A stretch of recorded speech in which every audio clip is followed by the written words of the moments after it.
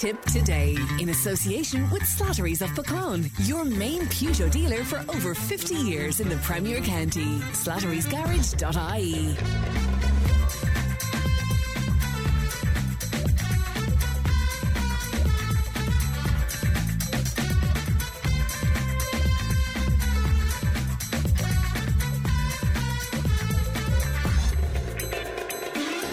Good morning, welcome along to Tipp Today, 1800 938 007. It's our free phone number, it won't cost you to make a call. Emma is looking after the show today. $1.7 billion. Can you imagine winning $1.7 billion? I mean, where would you start?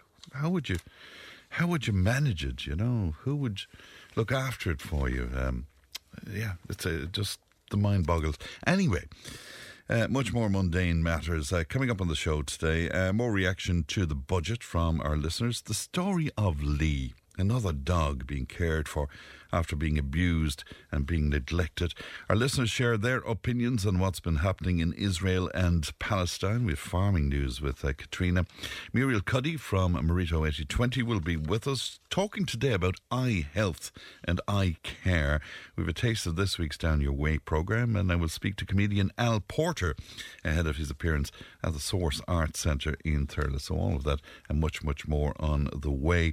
We have that €100 voucher to give away for Mr. Mister. Their clearance sale kicks off today at Kilcoran Lodge Hotel and runs right through until Sunday.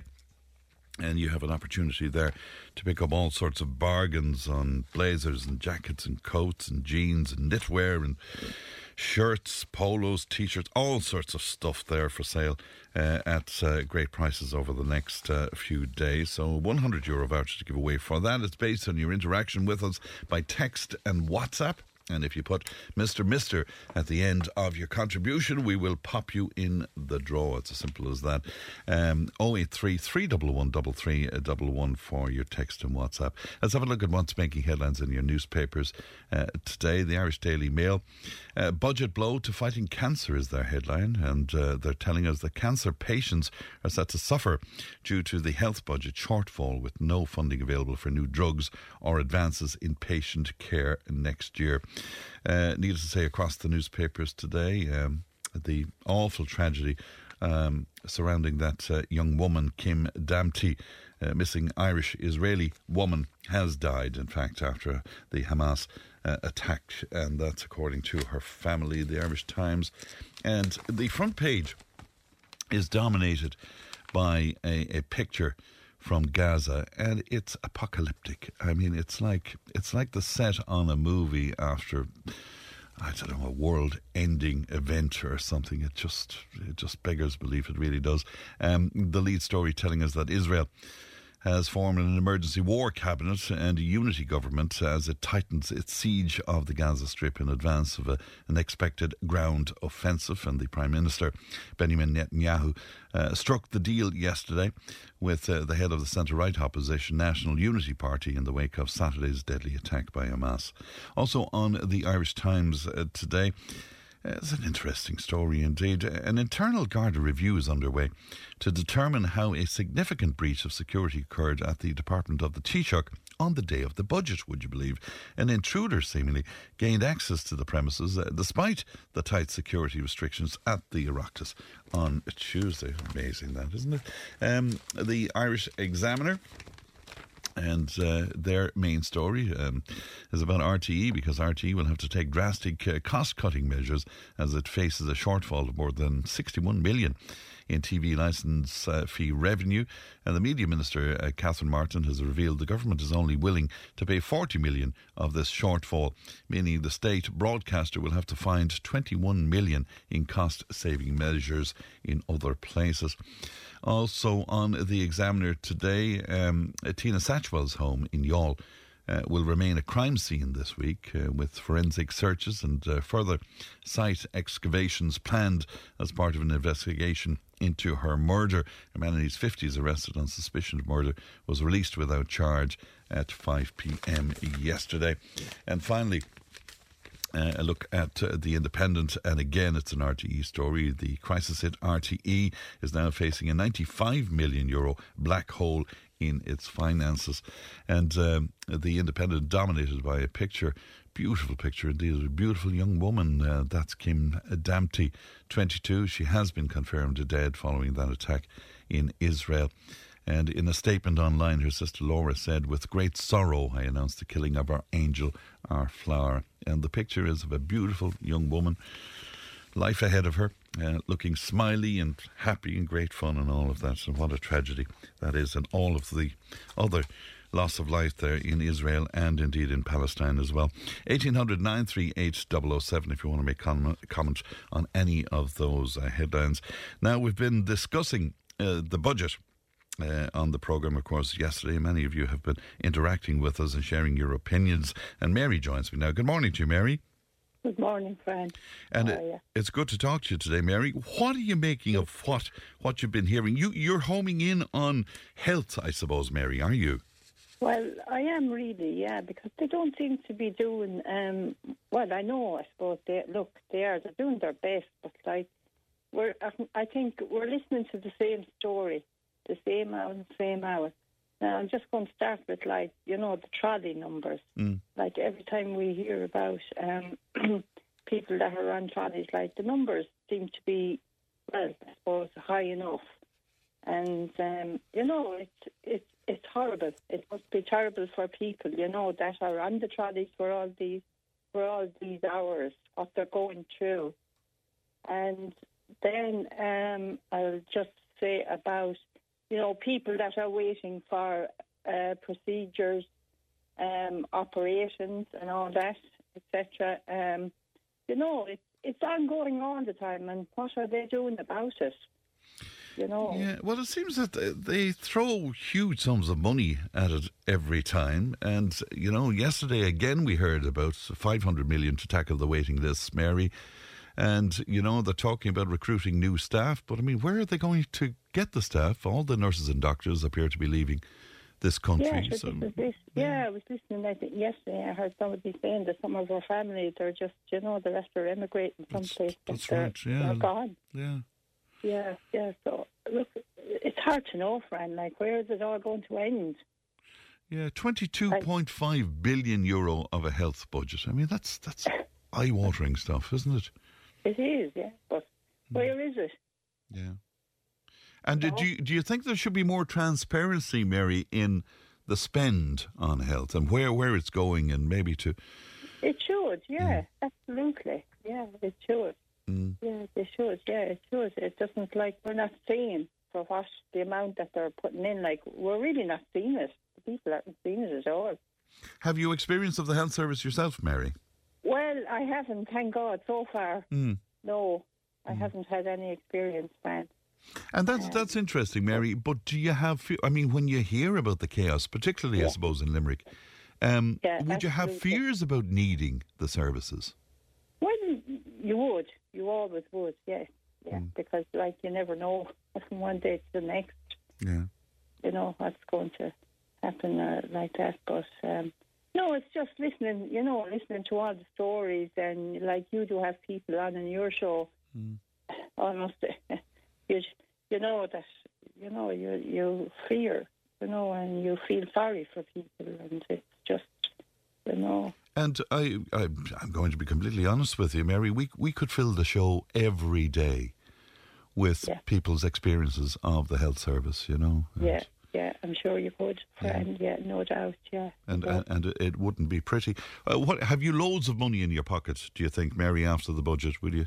You won't know what to do with it, I suppose. Do you? I won't. No, it wasn't. No, it wasn't. Well, I didn't gain now really much from it, friend, to be honest with you. Did you not? No. No, I didn't, yeah. I mean, like, things going up, and look, the diesel has gone up again, and petrol, so... Yeah, and that's a carbon tax, of course. Of course, yeah, the carbon carbon tax, isn't that coming in then next year?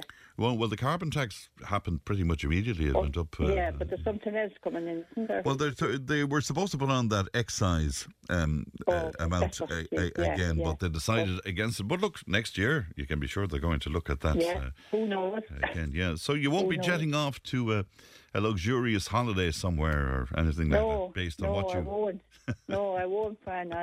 No, I won't on the budget. Definitely not. All right, Mary. Lovely to talk to you today, Mary, and stay healthy. Yes, Mary. Yes. Sorry to cut across Not you at there. all. Not at all. Yes.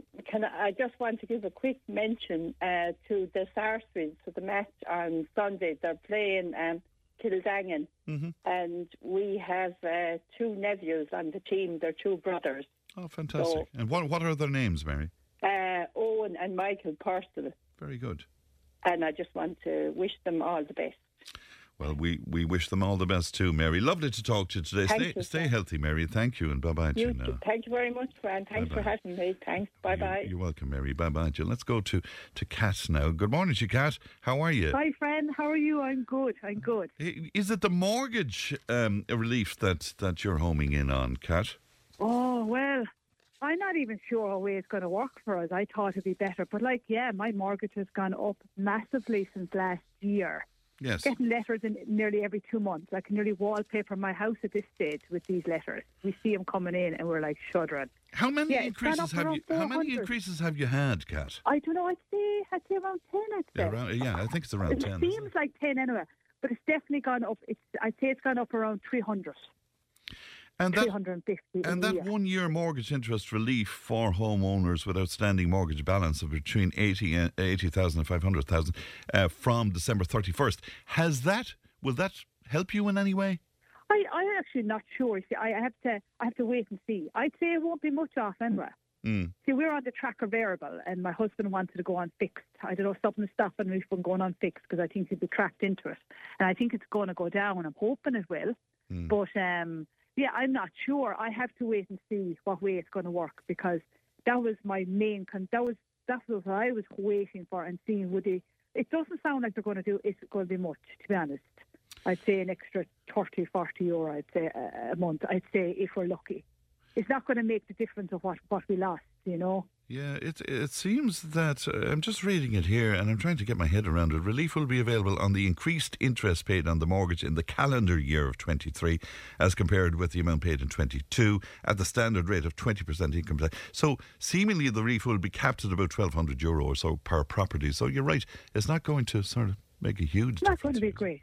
It's not going to be great. And is it going to keep going up and up and up? Like I've emailed a few of the TDs now, and they've said that this is the last increase, the last one that's just left coming in. But yeah, can you trust them? That's the problem. Yeah, well, I mean, global affairs and global events all affect these things, as we know well. Yeah. And so, I mean, I'm not sure how TDs can guarantee you anything. I don't know it, but they were he said, turned around and said, yeah, this is going to be the last. We're talking to the ministers and all that. So I'm not sure. I don't know what way it's going to work either. But at least the childcare is 25% of an increase or of a decrease, which is great. Right, but that's not kicking in until next January. September. Is it not the summer? I thought it was January. I think. Are you talking about where the creches are concerned? Yeah. Yeah. Oh, is it? I think that's next September, as far as I know. Okay. Yeah, because I've just burst your bubble now, Kat, haven't I? Oh, you have, because that was the one thing I was thinking. Fantastic. Oh, yeah. Right, okay. I have to. Yeah, but at least I suppose when that comes in, at least it will help some of it. Because I've got two small kids, but they're probably one is 9, he'll be 10 now in the summer, and the other fellow will be 8. But they'll still need it for another while, Of course you will. And is that a huge cost to your cat? Well, it is. Well, I have them they're in after school. So one of them in morning club, and one is in after, and two of them are in after school. Yes. And then I have them at home then with me on the Thursday and the Friday. Right. But it'll be an extra 20, 30 euro, I'd say, a week. Right, of the decrease. Which is not to be sneezed at. Yeah, and that's the thing. Like, look, it all adds up. Like, and that's what I'm hoping. And especially as well with the fuel costs as well, the extra 450. Yes. So that will help as well a bit. But of course, I just think that. Yeah, do go on, Kat. I beg your pardon. Yes. I just think the cost of living has gone so high now that it's I don't know, like, you know, it sounds great in theory, like getting all this extra money, but sure, it's only going to, you know, it's just going to level it. You know, it's not anything extra really, because everything is so expensive at the moment. Of course it is, and a lot of these interventions as well, they're one-off interventions. You know. So do you mind my asking you a little more about being uncertain about what your mortgage is going to cost you? Because thankfully at this point, but I'm of an age now where my mortgage thankfully is paid. But what is it like living from month to month, not knowing really what you're going to be paying? Oh, it's just like, so what's called it? It's just like, you know, it's like at the moment it's the same thing. It'll go up. We get the letter and it'll go up. It's just like, I'm not going, if it goes up to 1,500 or 2,000, like, will it keep going up and up and up? That's my fear. But then I'm thinking, if we fix it, because I had rang the banks about it, and they said that they want everyone, the banks said that they want people off the tracker variable. Of course they do. And I said, if we went fixed, what way does it work? And they said, well, you can't get back on tracker variable if you go fixed, after you go fixed. But the fixed is such a high rate at the moment. Yes. And it'll be Murphy's Law, because Murphy's Law is a big thing in our house. As soon as we fix it, I can guarantee you it'll start dropping and dropping and dropping. And that's why my husband said, will we fix it? Will we go on the variable? And I said, I just have a gut feeling that it's going to go down. You know, it has to go down. Of course. And still, I can see the point about fixing it, because at least you can budget then, and you know. At least you know. But I'm just going to just hope and pray that I have a friend in work now, and she follows it religiously, and she is saying that she thinks as well that it's going to be one of the last. That's what they're saying. Yes. That's what they're saying. This is going to be the last hike. I'm hoping, like, you know, we've so many letters. My husband has all the letters, like, and it's like, your mortgage is going up by this. Your mortgage is going up by this. The amount of letters. He sees the letter coming in the door, and he's like, oh, I'm just afraid to open it now at this stage. And could you tell me roughly, over those 10 increases, roughly, what sort of money are we talking about here in terms of additional money? 350 extra. A month? A month we're paying. There's a lot of finding in €350 extra a month. It is, like, you know, and especially like if that was the only increase. But then you're looking at, you know, like you do your food shop. Now, we have 2 kids, and they are always hungry. They would eat all day long if we could, and trying to keep them fed. Like this, like I know Dunn's have the money off vouchers, but like there's a lot of stuff like with the cost with Lidl. Lidl has gone up crazy. Prices, double prices, I've noticed. And, you know, it's just even a food shop costs a fortune. You know, and even going out for, like, you know, even if you have, like, you know, have a glass of wine on a Saturday night, that's all gone up. You know, like for people who smoke. Now, I don't smoke, thank God. My God, the shocking prices of the cigarettes. It's like everything that's, you know, little pleasurable things that people have. It's all gone up. Like, it's just, the only thing that's coming down in Ireland is the rain. And God knows it's doing that constantly, that's for sure. Oh, constantly. Yeah, I know it's not good news for you, but Ali just confirmed with me there that, it's next September. Roderick O'Gorman made that announcement there, okay. So you'll have to wait till next September for that.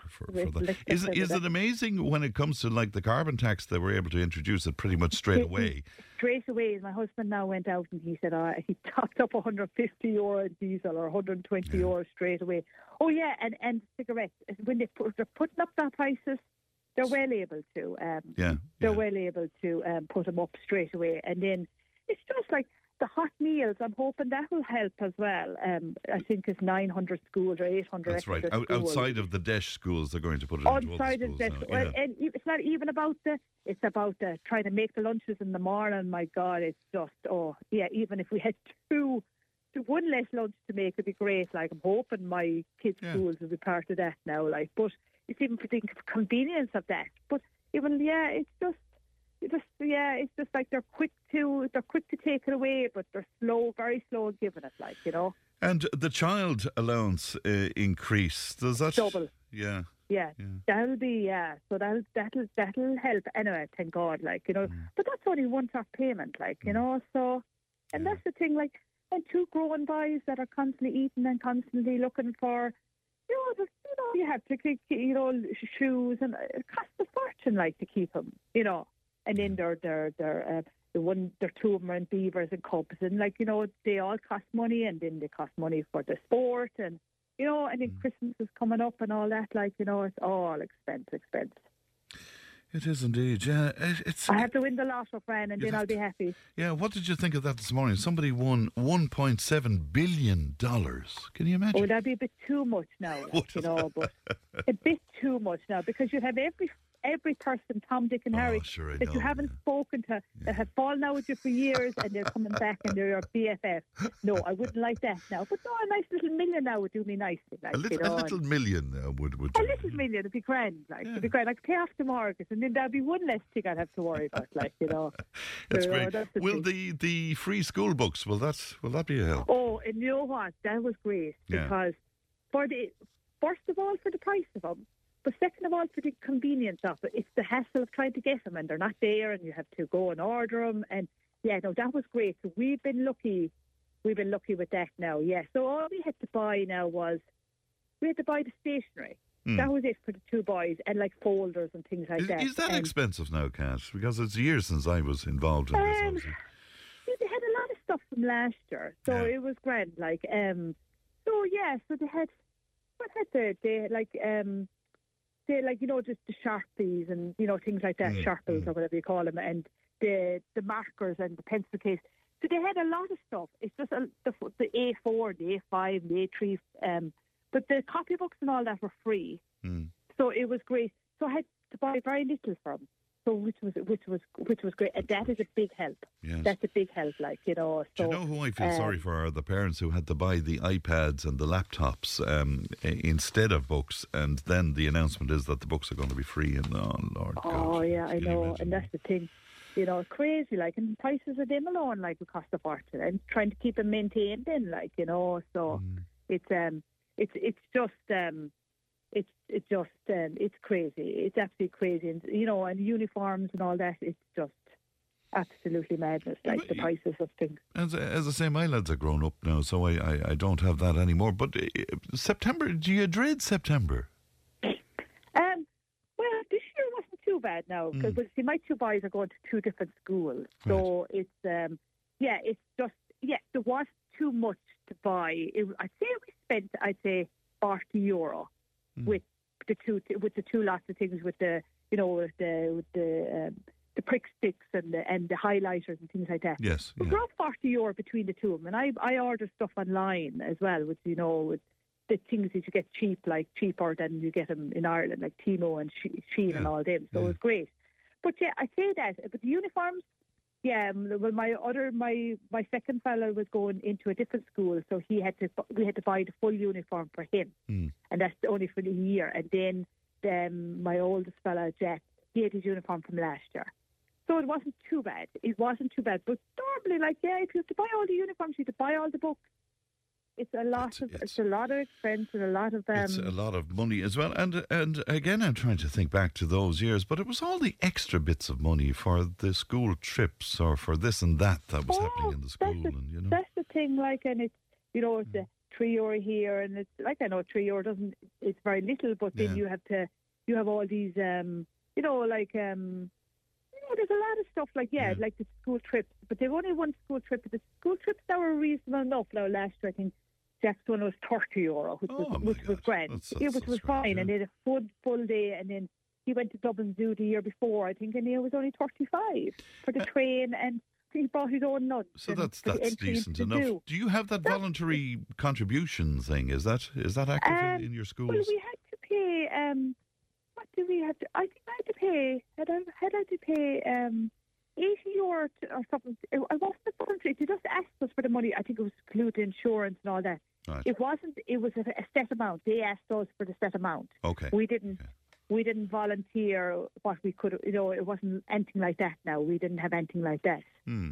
So, it was 80, I think it was €80 we had to pay, or 75 or something like that to the school. But for you, it's down to mortgage and childcare, really, isn't it, Kat? Mortgage and childcare is what, while I was watching, especially for the mortgage, that's what I was watching out for. The childcare, as you say, if it's September, I'll have another while to wait, Yeah, with the USC and all that, that's not going to make much of a difference. It's going from 4.5 down to 4.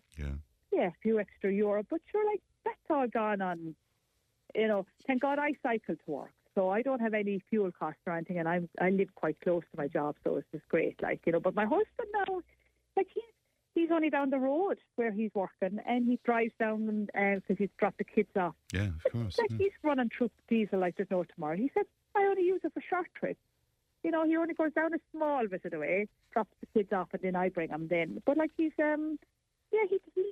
he might drive into town. He hasn't driven much in a while, and he's spending a fortune on diesel. Yeah, it's incredible. I really know that I do a lot of driving between gigs and coming to work every morning as well, and I notice a huge difference in that, Kat, in the last even few weeks. Kat, lovely to talk to you today. Lovely to talk to you, Fred. I hope all continues to be good for you, and thanks for coming on with us, Kat. And if I win the lotto, I'll come on, but I'll have to use a different name and a different voice. Well, you can send me in a nice bottle of wine. That's what I will. I will. Do you drink red or white? Oh, red, please. Red. Oh, red. Oh, we know a nice few reds. I look after you, friend. Don't you worry. I'm looking forward to it. If you get the red wine now, it's me. I know. Kat has won the millions. I know. She's won the million. Yeah. My best to you and your family, Kat. Thank you. All right, thanks a million, friend. Appreciate it. Bye. Tom was on to us from Horse and Jockey, and he says the most important issue that needs to be addressed is curbing inflation, as no matter how many interventions, especially one-offs, everybody will end up facing the reality of massive bills eventually without any supports, as it's not sustainable in the long term. And thanks for that, Tom. Of course, a lot of the financial institutions were very vocal about that, about putting money into an economy, even if people need it. You could be seen to be stoking inflation in some way. 1800 938 007 931. Tip Today with Fran Curry. With Slattery's Garage, puck on. You can't beat experience. With over 50 years maintaining Peugeot cars and vans, we like to call ourselves the experts. Call Slattery's Garage for a free vehicle health check today. 067 24111 or slatterysgarage.ie. Patricia says, I've been out sick for 4 weeks now, Fran. I'm living on €220 a week and I'm paying a mortgage with no help for me whatsoever. Well, Patricia, I'm sorry to hear that, and I wish you well where your health is concerned, but it must be extremely difficult to be living on that and paying a mortgage as well. When I was speaking to, I'm not sure, was it Kat I was speaking to when I mentioned that my lads are sort of grown up now, but Liam was on to say, Fran, no, that's when they get really expensive. The car driving lessons, and then Daddy has to pay the insurance. No, Fran, when they vacate the nest, it gets easier. No. Then you have the grandchildren. You have to buy little Tommy the toy tractor. I have 5 children, Fran. Trust me, it never ends, says Liam on 083 311 3311. We have that €100 voucher to give away for Mr. Clearance Sale. It's starting today at Kilcorran Lodge Hotel. All sorts of bargains. There we have the voucher to give away based on your interaction with us by text and WhatsApp.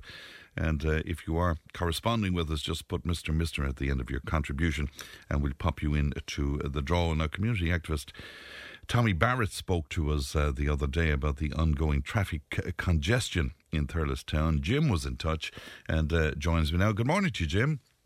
Fran, how are you doing? I'm very well, Jim. Tell me about your road. You describe it as being like a racetrack at times. Yes, Fran, at times. Now, a lot of the drivers, they drive the way they should. Yeah. But there's an attitude at times with some of the drivers and the speed up and down the road here or something else. Is that in Thurles, Jim? Yeah. Stradivore, oh yeah. Yeah, now maybe there are more roads around, streets around that are like that, I don't know. But we did look to try and get speed bumps, and we were told that it was a no-no because of emergency services. Right, for the and ambulance or something like that. there were no speed bumps being put in anywhere anymore, yeah. So I don't know where that's going. That's not true, Jim. Sure, we see speed bumps being put into all sorts of places. Yeah, you know? yeah. Right. That's what I can't understand. And is it because you're near the hospital there? Is that part of it? No. Right. No, I don't know. I don't know. I don't know. I can't understand it. Right. And then you see that's one part of the issue. But if you go down to town and go side and just stand there and watch, like that lady the other day mentioned about people on phones. Yes. And that was on Tuesday. And stand in the square and observe and see how many people are on phones driving. And they just, I don't know. And I mean, that shouldn't happen in relation. Look at it today with the availability of hands-free, and it's not overly expensive. Yeah, sure. I was telling I was telling listeners about it. I saw a guy in a brand new Porsche, and I only took notice because I love cars, and this thing was just gorgeous. But there he was in a high-tech vehicle with the phone up to his ear. Like, what is that about? You know? That's exactly. What's it about? I mean, there are 2 stores in every town now almost, and every now and again they have hands-free at very reasonable prices. So why people... I can't understand why they don't get them. I just can't understand that. What were you saying about young women, Jim? At the risk of starting a row, what are you saying? Yes. Look, a lot of young women, some of them with kids in the car on the mobile phones. Now, if you get in behind a woman driver on a country road, a good woman driver does nothing like it. Okay. They'd be absolutely brilliant. But you watch, say in the evening time when work finishes, and maybe they're ringing ahead to baby minders, or child care, I don't know, or early in the morning. Again, the same thing. You'll see some of them on the phones. That's absolutely not on. Right, with children in the car. And you would see this, Jim, you're telling me, on a regular basis, would you? Well, if you go down to town and stand in the square, I go for a walk early in the morning and watch it. You can see it, or in the evening time. And again, no need for that. What needs to happen, Jim? I mean, are we talking about policing and, what are we talking about here? I just don't know. The entire attitude in relation to driving. And again, if I think you mentioned this already at one stage. Driving behind somebody and they come up to a junction and they turn and then they put on the indicator. I know. It maddens what's the that hell out about? of me. I don't know. I really don't know. Or did they ever learn to drive properly, or what's the story? I think they're daydreaming. Has it disimproved considerably in the last couple of years, do you think, Jim? Well, some people have brought it to my attention that it's since COVID. Yeah, a lot of people are saying that. Yeah, the attitude completely. Now, there are some brilliant drivers out there, very careful drivers, in the sense that, say if you want to cross the street and it's not near a pedestrian crossing, and they'll read this sign and they'll slow down and let you cross. Absolutely brilliant, and at some junctions. But there are more people, and they just cut you off the road. It's an attitude. And I think you agree with me about the early mornings, because I see insanity happening in the early mornings. And why don't they get up a few minutes earlier? Do you think it's as simple as that? They're late. It's as simple as getting up a little bit earlier and going time. Now, I know there's a traffic problem in Thurles always. Even this morning there, the streets were backed up in every direction because of people going to school. But imagine people trying to get through the town to go to work. And there's no way around. You have to go through the middle. So maybe they're racing to try and get in before the jams and the blockages. Well, we heard from a woman during the week. I'm not sure was it during this week or last week, but she was telling me she had to abandon her car in Thurles and walk her child to the Ursuline because she would have been too long in the traffic congestion. Yeah, that's not a surprise to you, Jim. No, I've seen people up Mitchell Street when I come down that way on a walk, and people get out of the car and the kids walk down to school. It's just a tail back in every direction. Yeah. You see, Fran, back in, I think it was 68 or 69 maybe, when they extended the footpath out over the bridge in Thurles here. Yes. They took away the walls, stone walls. And a friend and I happened to be going over the bridge. We were going shooting on one day and a guard stopped us. And when he stopped us, I noticed that there was two or three guys with theodolite on the footpath. And I mentioned to the guy, what are they doing? I said, because the bridge had been done up, the footpaths extended, etc. Yeah. And he said, they're trying to figure out where to put the second bridge in Thurles to alleviate the traffic problem. And when was that again, Jim? The year that the footpaths were done, probably the late 68, 69. So as far back as that? Wow. Yeah. And then some years ago, they brought down students from Dublin and they put them on every street in Thurles, in and out of the square, and they had them counting the traffic. And they deemed it unnecessary for a ring road in Thurles. Wow. You know what I mean? Where's the logic in that? That's all theory. Practice is another thing, though, isn't it? Jim, you're getting me into awful trouble here. I'm looking at the screen in front of me here, and it's lit up with people saying, Jim, it's both men and women that speak on the phone when driving, absolutely. Not just Fran, women. I didn't get to that part yet. All right. Some young fellas, a lot of young fellas, but fellas in vans. Yeah. Watch fellas in vans. Fellas in vans? No, on the phone, yeah. Right. Notorious. Delivery guys. Yeah.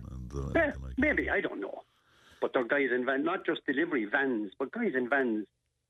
Whether they're going collecting people or going to air places or what, I don't know. But Fran, I'm just telling you what I see. I know. There's anybody, and it's out there for everybody to see. You know what I mean? Another listener says, Jim, oh my God, you poor creature. You mentioned the big no-no, how women are driving. You could be sleeping tonight on your own, it says here. Women drivers, no way, says Jim. So there you go. And somebody else. No, like I said, you get behind a good woman driver. Yes, you did. You qualified it all. Oh, yeah, absolutely. But, and I said that for years, Fran. Yeah, but somebody else was saying, Fran, I was nearly run over by a woman driving and looking in the mirror, putting on her lipstick. So somebody, you've stirred it. You've stirred it. I've seen that too, yes. Fran. Have you, though? No, I didn't mention that, but I've seen that, yeah. I suppose indeed. All right, Jim, really good to talk to you. Safe driving to you, and thanks for coming on. Likewise, Fran. Thank you. Bye-bye to you. That's Jim speaking to us there. We'll take a break. Back in just a moment. Tip FM's Tip Today with Fran Curry. In association with Slattery's of Pecan, Tipperary's main Peugeot dealer. Slattery's Garage Pecan, the name you can trust for over 50 years in the Premier County. Slattery'sGarage.ie. Tributes are being paid to the Irish Israeli woman Kim Damty, who was killed during the Hamas attack at a music festival in Israel on Saturday. Her family, who are based in County Laois, confirmed last night that the 22-year-old, who had been unaccounted for, had died in the assault. Now, the Taoiseachs described her death as senseless and barbaric, with the Taoiseach Micheál Martin saying that he spoke with Kim's family last night and passed on condolences from the people of Ireland.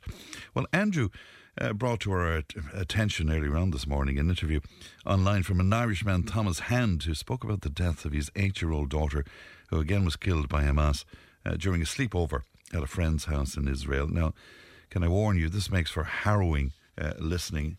Have a listen. They just said, we found Emily. She's dead. And I went, yes! I went, yes, and smiled. Because that is the best news of the possibilities that I knew. That was the best possibility that I was hoping for. She was either dead or in Gaza. And if you know anything about what they do to people in Gaza, that is worse than death. That is worse than death. The way they treat you. They'd have no food. They'd have no water. She'd be in a dark room filled with Christ knows how many people, and terrified every minute, hour, day, and possible years to come. So death was a blessing, an absolute blessing. That's Thomas Hand there speaking about his 8-year-old daughter, Emily, who was killed in that attack. Pat joins me online. Good morning to you, Pat. Good morning, Fran. How are you? What do you make of the escalating conflict, Pat, in Israel and Palestine? What are you making of this? Oh, it's an atrocious day again when you think about Everybody's talking about the earthquake in Azerbaijan and the amount of people that were killed there, and all of a sudden then Hamas decides to invade Israel and provoke Israel into a war, and which is going to end up at the end of the day of thousands and thousands of people being killed. I can understand the Palestinian position, because like the war is the plight for the Palestinians is going back to about 1947. When you think of it, 1917 there was no Israel country. Yes, after the Second World War, the formation of Israel. Yeah, the formation of it, and if you look at it, then that's the way that the Palestinians are. Where the Gaza Strip and the West Bank, like the West Bank is where it is Israeli occupied. Gaza is where Palestinians are eventually pushed to the sea. There's a 25 mile long strip by 6 mile wide. You know, if you look at it in the context, Clonmel to Pintown, 6 mile wide, and you put 2.2 million people inside it. You know. And now, if what happens with the Palestinians is that they are effectively, as far as the Israelis are concerned, they're a third world. They have no rights. If you look at that, there's 6.6 million Jewish Israelis, and they're free to travel all over Israel and most of the West Bank. There's 12.7 million Palestinians, and they're barred by communities from living in 68% of the towns in Israel. I can actually see what happens inside there. If you remember going back to Yasser Arafat, I do indeed. Yeah, you know, and he had the organisation called the PLO, yes, the Palestinian Liberation Organisation. And in fairness to Arafat, he was trying to keep the peace and everything divided, and still trying to fight for his rights. Well, in the 1990s, Pat, we all had great hopes for Palestine. You know, it was going to. We all had hopes for it, you know. But then what happened was that Arafat was there was an election in 2006, and that's the last time there was an election in Gaza. And Arafat, of course, is dead, and that caused a vacuum inside. And Hamas took over, and there hasn't been an election there since. That's 17 years. There's no election, and Hamas seems to be running it. And if you look at then what's happening over in the West Bank. You have the president over there, or whatever you call him, is Mahmoud Abbas. Abbas, yes. You know, he's the Palestinian guy inside there. He's not trusted by Hamas. He's not trusted by the Palestinians because they're talking about corruption and whatever else. Now, you'd always get corruption in third world countries anyway. Well, I shouldn't be calling them third world countries, but when you have the plight of poor people, the hierarchy seems to be, and that's not leaving Netanyahu out of it, because this war is going to suit Netanyahu, because Netanyahu has an investigation going into them at the moment about corruption and of course he has, whatever yes. And he's a right-wing politician, and he's hawkish and all of that. Yes, and what they've done yesterday is they have formed a right-wing government. Yeah. By actually bringing in a unity government, as they call it. A unity government. Yeah. Sorry, I should have said a unity government. But they formed a unity government. And what that's going to do now is going to boost up Netanyahu's profile. And God knows what's going to happen. How is he going to get out of this thing here? Because if you look at 2.2 million people inside in a strip 25 miles long and 6 miles wide, and the sea is at the other side of it, right? It's bombing them is like shooting fish in a barrel. And there's a picture just in front of me here. It's on the front of the Irish Times today, and I mean, it's like something from a movie after nuclear war or something. You know, it's But like, if you look at what happened as well, like, a lot of the Palestinians, they're saying, right, okay, where did they get their income from? Now, and after them go in, there's a free border to Egypt, and after having worked good jobs in Egypt.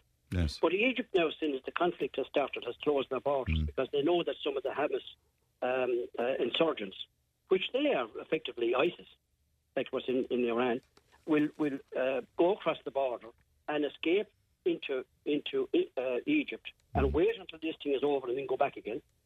Also, the fact is that there is underground tunnels in a place called Jabalah, which is a refugee site, but there's underground tunnels inside there, something like what happened in Vietnam, and it beat the Americans, you could say. Yes, yeah. And they'll use those. That's where they have all these people. So the Hamas won't be affected. It's the poor people of Palestine that are innocent people will be murdered by.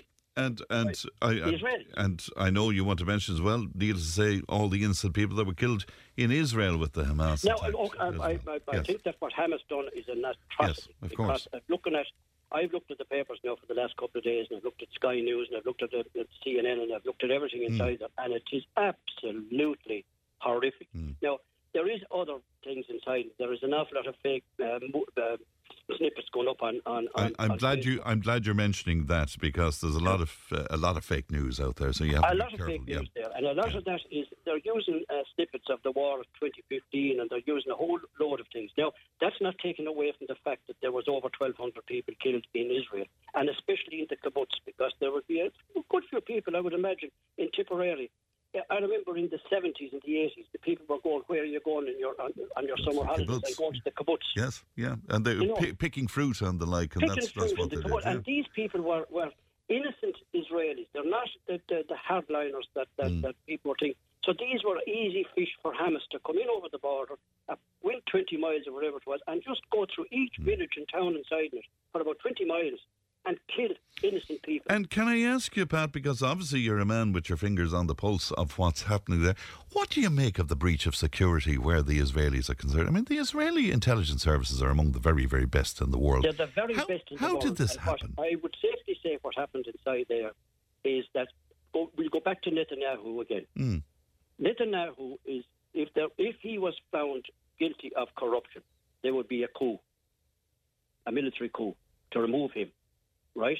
He was afraid of that. And actually some generals in his army or in some of his Air Force were trying to appease the Air Force, other generals, we'll call them, right? To keep him on side. And they took their eye off the ball. The intelligence was looking at more what was happening within Israel, but not what was outside it. And as you said there, and rightly so, the intelligence in Israel is one of the best in the world. But they missed this one. This was I thought it was because he had built up this relationship with Saudi, in other words, with other Arab states, and he thought that, because of that Hamas certainly was depleted in some way, or not as effective in some way. I thought it was they had a meeting in Riyadh. Some of the Israelis had a meeting in Riyadh. And unfortunately, on one of the prayer days, I think Friday's a prayer day. Yes. There was a photograph printed on the Israeli press, and the photograph depicted one of the Israelis reading a prayer out of one of their, I wouldn't call it books, it was like a scroll for all the world, right? Yeah. And in the background they could see that it was in Riyadh. So this is the first time in a long time that the Israelis were accepted inside Riyadh, and this photograph was a kind of the PR stunt, but the PR stunt annoyed the Hamas, because they could see that Saudi Arabia and Israel were becoming close buddies. Yeah, you see, it's all very complex, and of course there's the whole Iranian dynamic to this as well. Well, the US now, according to the press this morning now, the New York Times, the US are looking at that. They don't believe that Iran wasn't involved in it. Yeah. They think that they was. They just don't believe the story that Iran were caught blindsided by this. They think that. Yeah, it's interesting. Pat, I could talk to you all day on it, but news is on the way. Thank you so much for that this morning, Pat. Always good to talk to you. Thank you. Good morning to you. News and information is coming up. Tipp Today with Fran Curry. With Slattery's Garage, Puckane. You can't beat experience. With over 50 years maintaining Peugeot cars and vans, we like to call ourselves the experts. Call Slattery's Garage for a free vehicle health check today. 067 24111 or slatterysgarage.ie. Welcome back to the second hour of Tipp Today, 1800 938 007. Mike was on and he says, Fran, good morning. I could listen to that man, and that's referring to my chat with Pat just before 10 o'clock. I could listen to that man for another hour. I'm trying to educate myself on the situation, which is obviously shocking. Well, me too, Mike, and it certainly is a very complex, very, very complex history indeed. And most people point to what happened after the Second World War. But I mean, you have to go back, like hundreds and hundreds and hundreds of years to get a grip on that particular part of the world. However, Catherine was on to say, Fran, let's get one thing straight. And this is all in higher case, so she's kind of shouting at me. Let's get one thing straight, says Catherine. Hundreds of Palestinians travelled each day to work in Israel and happy to do so. Hamas is the problem. Israel is no occupier, says Catherine. They own the land from way back, given by God. And there's biblical evidence that proves that. So stop demonising Israel. Oh, Lord. Where do we even start? I didn't realise we were demonising anybody. I would take issue with you that, you know, that the Bible would sort of set out some sort of contract on real estate. But anyway, thanks for that, Catherine. Fran, I heard that man being interviewed. It's so sad. I was only saying to myself yesterday, if I had a daughter missing over there, I would rather that she be killed rather than held captive from a lot of the videos that I've seen that's going around. Absolutely horrific. Mary was on from Colebrook, and she says, so sad that young girl killed out there. Another war killing innocent people. We're lucky where we live that we have freedom of speech and we can give out about the government, but at least we are safe, and it's a great show, says Mary. Thanks very much indeed for that. Mary, funnily enough, Frances O'Hanlon, our financial expert, made that point on the programme yesterday ahead of her analysis of the budget that we will all be giving out. And this isn't to minimise the fact that people out there have, you know, cost of living issues, struggling to pay mortgages and struggling to look after kids and all of that. I'm not minimising that in the least. But when you look at some of the photographs in the newspapers today, really it does make you think. Now, unfortunately, we have covered stories on this show too many times about dogs that have been abused, injured and neglected. Now, sadly, we have another such story from Clonmel. Gina Hetherington from Paws Animal Rescue joins me now. Good morning to you, Gina. Good morning, Fran. Here we are again. Here we are again, Gina. Would you tell me about poor Lee? Because the photographs are in front of me here, and honestly, they are sickening. Tell me about Lee. Well, basically, last Monday morning, there were 3 dogs on the Fetters Road, and a county councilman on his way to work rang the Gardaí and said that these dogs are running around the main Fetters Clonmel Road. So then a lady put up a post on Facebook at 9 o'clock to say that there were 2 dead dogs on the side of the road. So we hadn't heard anything about it at this stage, and our kennel manager was in the vet at around 12 o'clock noon, and she heard people talking about it. So she went around to have a look, and one of the dogs was dead, and one of them was very much alive. Now, we are talking 5 hours between those 2 times. The dog's leg was hanging literally by a ligament. It was severed. His other leg was very badly degloved and very badly damaged. But he was sitting there for 5 hours with people looking at him. People passing by, Gina? Passers-by. Gardaí were standing waiting for a vet. There was no vet coming. And like nobody contacted us, which is interesting enough. And quite a few of our staff live in Clonmel, and the people involved were afraid to touch the dog. So Judith, our kennel manager, she got a blanket out of her car and she wrapped it around the dog and she brought him to the vets. Now, the vets didn't think he was going to make it. They really, really didn't think he was going to make it, because it was astounding that the dog was still alive after 5 hours in that pain. So anyway, as things went on, the vet said, look, he's a 50-50 chance of saving the other leg. The severed one will obviously have to go. There's a 50-50 chance of saving the other one. So we said, look, that's what we do. That's our job. Do it. So he had the leg amputated. Where are we now? We're Thursday. He had the leg amputated on Tuesday, and he will be in veterinary care for several weeks. And there's no guarantees just yet that he's going to get to the other side of this. But I mean, the lurchers are like they're so tired of lurchers being abused like this. It's just shocking at this stage. You said in your post you're upset, you're tired, and you're angry. When will all of this stop? Yeah. I don't think it ever will, because every pound in Ireland is jam-packed full of lurchers, jammers with them. Every rescue centre has more lurchers than they can cope with. We have 46 of our 84 dogs here. More than half of them are lurchers. And Gina, why so many lurchers? Well, basically, I think it's because the people that have lurchers don't neuter them. So they reproduce. As you probably know yourself, they're used for hunting dogs. Yeah. And it's far overtaken the greyhound problem. Far overtaken it, and I never thought I'd say that. But I don't know which way this is going to go. I mean, when the destruction figures come out for 2023 in the dog pounds all around Ireland, it's going to be shocking. And if they actually itemise the breeds, you will see that what I'm talking about is true. You know, it's just beyond a joke now.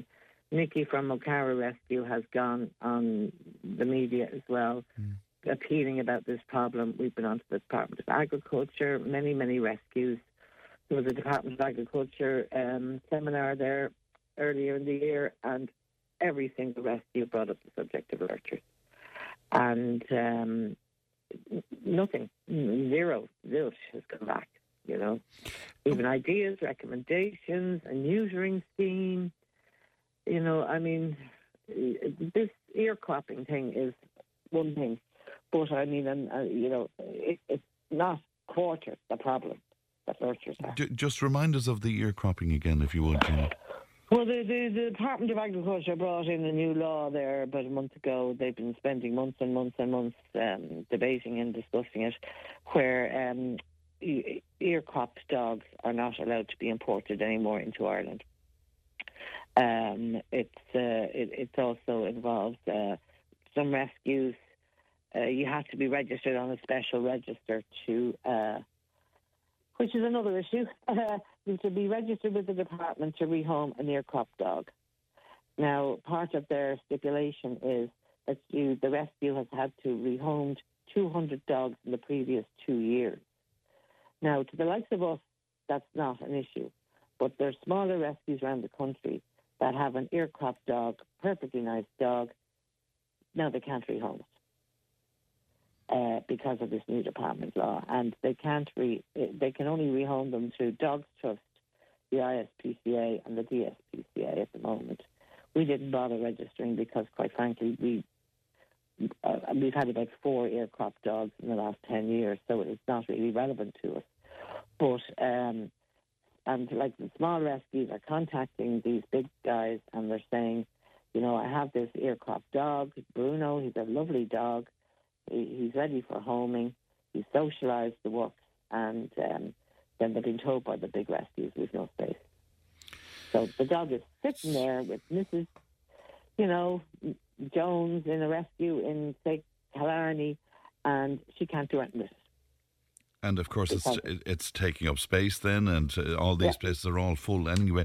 The driver. I know. The driver killed 2 dogs, badly injured another dog, and trundled on. Is that fair to say? Yes. Well, no. There is one dog absent without leave. We don't know what happened to it. Right. There was 3 originally. The tan one was killed, and this one was injured, severely injured. And the driver obviously kept going. And they must have been done some speed to do that kind of damage. Some speed. Because I said to the vet, could it have been the dog was, you know, damaged some other way? And they said, no, definitely. It's an RTA. And this unfortunate creature was obviously dragged along by the car. Oh, my God. Because the good leg was degloved. But how somebody could hit an animal like that, even if it was in the dark, they probably couldn't have seen what they hit. But they kept going, you know. And when Judah got to the scene at 12 o'clock, there was 2 members of the Gardaí standing looking at the dog, and the 2 dogs, as the case was, and a gentleman that lived nearby. Like, how can you do that? You know?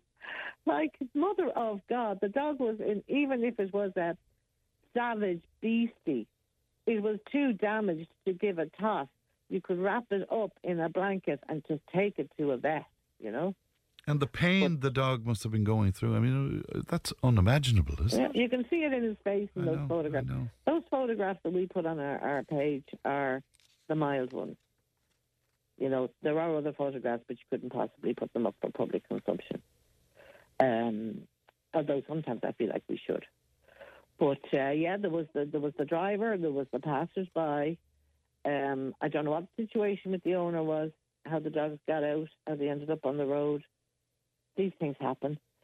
But I'm sure they weren't just dropped there because there were 3 healthy dogs. But there is, I would like people to note that one of them is still missing and could be injured. So if anybody around that area has sightings of an injured lurcher, would they contact us or the dog warden immediately? I know it's all about kindness and one thing and another, but money plays a part here as well. It sounds to me like that treatment that Lee has received very expensive, Gina. Well, the vet already warned me before she did anything that it would be over €1,000. Wow. So, but there's no point in setting yourself up as an animal rescue if you don't rescue animals. You know, I mean, this is what we do. Mm. Like last year, our vet fees were €148,000. And like you'd nearly buy half a house for that. But it's what we do. It's why we set up in the beginning. And I know you and I have had this conversation before. But I mean, the public do rally round. They certainly do. There's, on our Facebook appeal there, I'll scroll down there, 1,160 has been raised towards this dog's fees. So, and it's not as though the vet are picking a number and doubling it. I mean, they have, excuse the pun, brought it down to the bone. Yeah. And they are changing wet and dry bandages several times a day. So, this dog is a full-time job for them, or for a vet nurse. And so then they could, I mean, if you're walking in off the street with this situation, you would have ended up paying 3 times that, you know? Of course, yeah. So it's nobody can blame the vet. Oh, no, not at all. But I mean, I just wanted to point out... People say, oh, vets are charging too much money. You know, look, get over that. They have to pay staff, they have to pay electricity bills, they have to do all this and that and the other, like ourselves. And so that's not the issue. The issue is how these animals are ending up like this in the first place. All right, it's paws.ie/donate, by the way. It is, and our Facebook page is there for anybody who's interested. And get a little dig in. Our Christmas cards and calendars will be available soon. Okay, well, if anybody wins the lotto, we'd be delighted to hear from them. How do you do it, Gina? Because I'm looking at the photographs here and I'm heartbroken. How do you do it? How you and your colleagues? I'm doing it since 1997. So, as I've said before, you get used to it, but you don't get used. You know, you're still shocked. Yeah, and is it getting worse since 1997, Gina? It was great for the late 90s, early 2000s. All the destruction figures and the pounds went down. All this, stuff was looking much better. People were neutering their dogs. But in the last, I'd say 9 to 12 months, it's gone crazy. Crazy. A lot of it, of course, was COVID. People, I know, and I keep harping back to it. But it's 2 years later, and people have gone back to work. And the dog they got during COVID is ripping the house apart when they were at work. Or, they got a cute puppy, and now it's a Labradoodle is not a cute little dog. A Labradoodle is as big as a Labrador, And a lot of that is still happening. We have a lot of people that are being evicted. The landlord is selling the house, and the new landlord won't let them bring the dog. We have people living in their cars with dogs. I mean, the whole world has gone mad. And they think, you talk about cost of living and our electricity bills here, since the prices went up, we're looking at $1,500 to $2,000 a month on average for the electricity bills. How are people supposed to, cope with it, But all I can say is the public are very kind. They do back us. We have 67,000 people on our Facebook page. So if every one of them did €3 a month, we'd be stinging, and we'd be able to help more animals. But unfortunately, that's not the way it works. All right, Gina. Well, thank you for taking our call this morning. And again, it's pause.ie/donate and the Facebook page there as well. Thanks, Gina. Look after yourself. Thank you. Thank you, Fran. Thank you for your time. Thanks. Bye-bye to you now. Gina Hetherington there from Pause. We'll take a break. Back in just a moment. Tip FM's Tip Today with Fran Curry. In association with Slattery's of Pecan, Tipperary's main Peugeot dealer. Slattery's Garage Pecan, the name you can trust for over 50 years in the Premier County. Slattery'sGarage.ie. Now, South Tipperary Autism Support Group are hosting a conference for parents, caregivers and professionals of children aged 2 to 18 years in the Talbot Hotel in Clonmel next Wednesday, the 18th of October. Now, the chairperson of the South Tipperary Autism Support Group is Catherine Kennedy, who is with me in studio. Good morning to you, Catherine. Morning, Fran. And thanks very much indeed for coming into us today. This is a fantastic lineup for a conference, isn't it? Will you tell us about it? Yeah. 18 months ago we had a meeting with our members and we asked them what do people want, what do they want us as a support group to do next year. And they wanted something big. They wanted something that they could get as much information as possible. Dr. David Coleman's name came up first. So we said, we'll chance it, see can we get him. And then they wanted to branch out into that there'd be a couple of different opinions on topics that we speak about. So Tras Forrestal and Dr. Carlo Dwyer were mentioned as well. So it was mainly our members decided and they came up with the topics that we discuss on the night. So, yeah. It's quite a mix then of psychotherapist to psychologist and clinical psychologist in the case of David Coleman as well. Have you specific topics that you're going to deal with on the night, Catherine? We've been sent in questions from people and the general consensus of topics would be anxiety, puberty, substance misuse, behavioural issues, what's diagnosis related and what's behavioural issues, how to define them. Yes. But we're not limiting it to those specific topics. Right. Now, we have a limited time, so we will try and cover as many as we possibly can. Okay. And I presume everybody's welcome along. Absolutely. Even if you're not part of the autism support group. This is open to absolutely this, anyone. People, if they have a diagnosis, they don't have a diagnosis. People that are just interested in. We're not limiting this to anyone. Just because the South Tipperary Autism Support Group are running it, yes, we made sure that it's not just limited to people with autism. It's carers, professionals. We have a lot of teachers coming, SNAs, so absolutely everyone is more than welcome. You're well qualified to speak about this because your son Cormac has autism. When did you discover that Cormac was autistic? I would have noticed when he was about 12 months there was something, because I'll be honest, I knew nothing about autism till it was mentioned to me about Cormac, about 12 months, and then he was diagnosed with at about 3. So that would have been the first time I would have had any dealings with autism or anything like that. And I suppose I just noticed little behavioural things. I have an older boy, Larkin, and there was the little differences there that I noticed. I suppose, and I was kind of going, there's something. Yes. And that's about 8 years ago or so, is it? Cormac is 14 now. Okay, so about 10 years ago. About 10 years ago. And you got the diagnosis early. We did, yes. Which is far more difficult to get now, I would imagine. It's unreal to get a diagnosis now. When Cormac was diagnosed, he was in between a couple of different services. He was a premature baby, so he had a lot of different services like physiotherapy, OT, and his speech language therapist at the time thought he was going to fall through the cracks, and only for that lady he would never have been sent forward for a diagnosis, for an assessment. Yes, he's in Skull Cormac in Cashel. In Cashel, fantastic school. Absolutely amazing. I think all the boys and his teachers are listening in his class this morning. Actually, they are absolutely amazing. I could not praise them enough. They've been a godsend to me and my family. With Cormac, help, everything. You said that you didn't understand much about autism at the start. Most people are rather confused even as to what it is. And I suppose in addition to that then, Catherine, there's such a spectrum of autism, isn't there?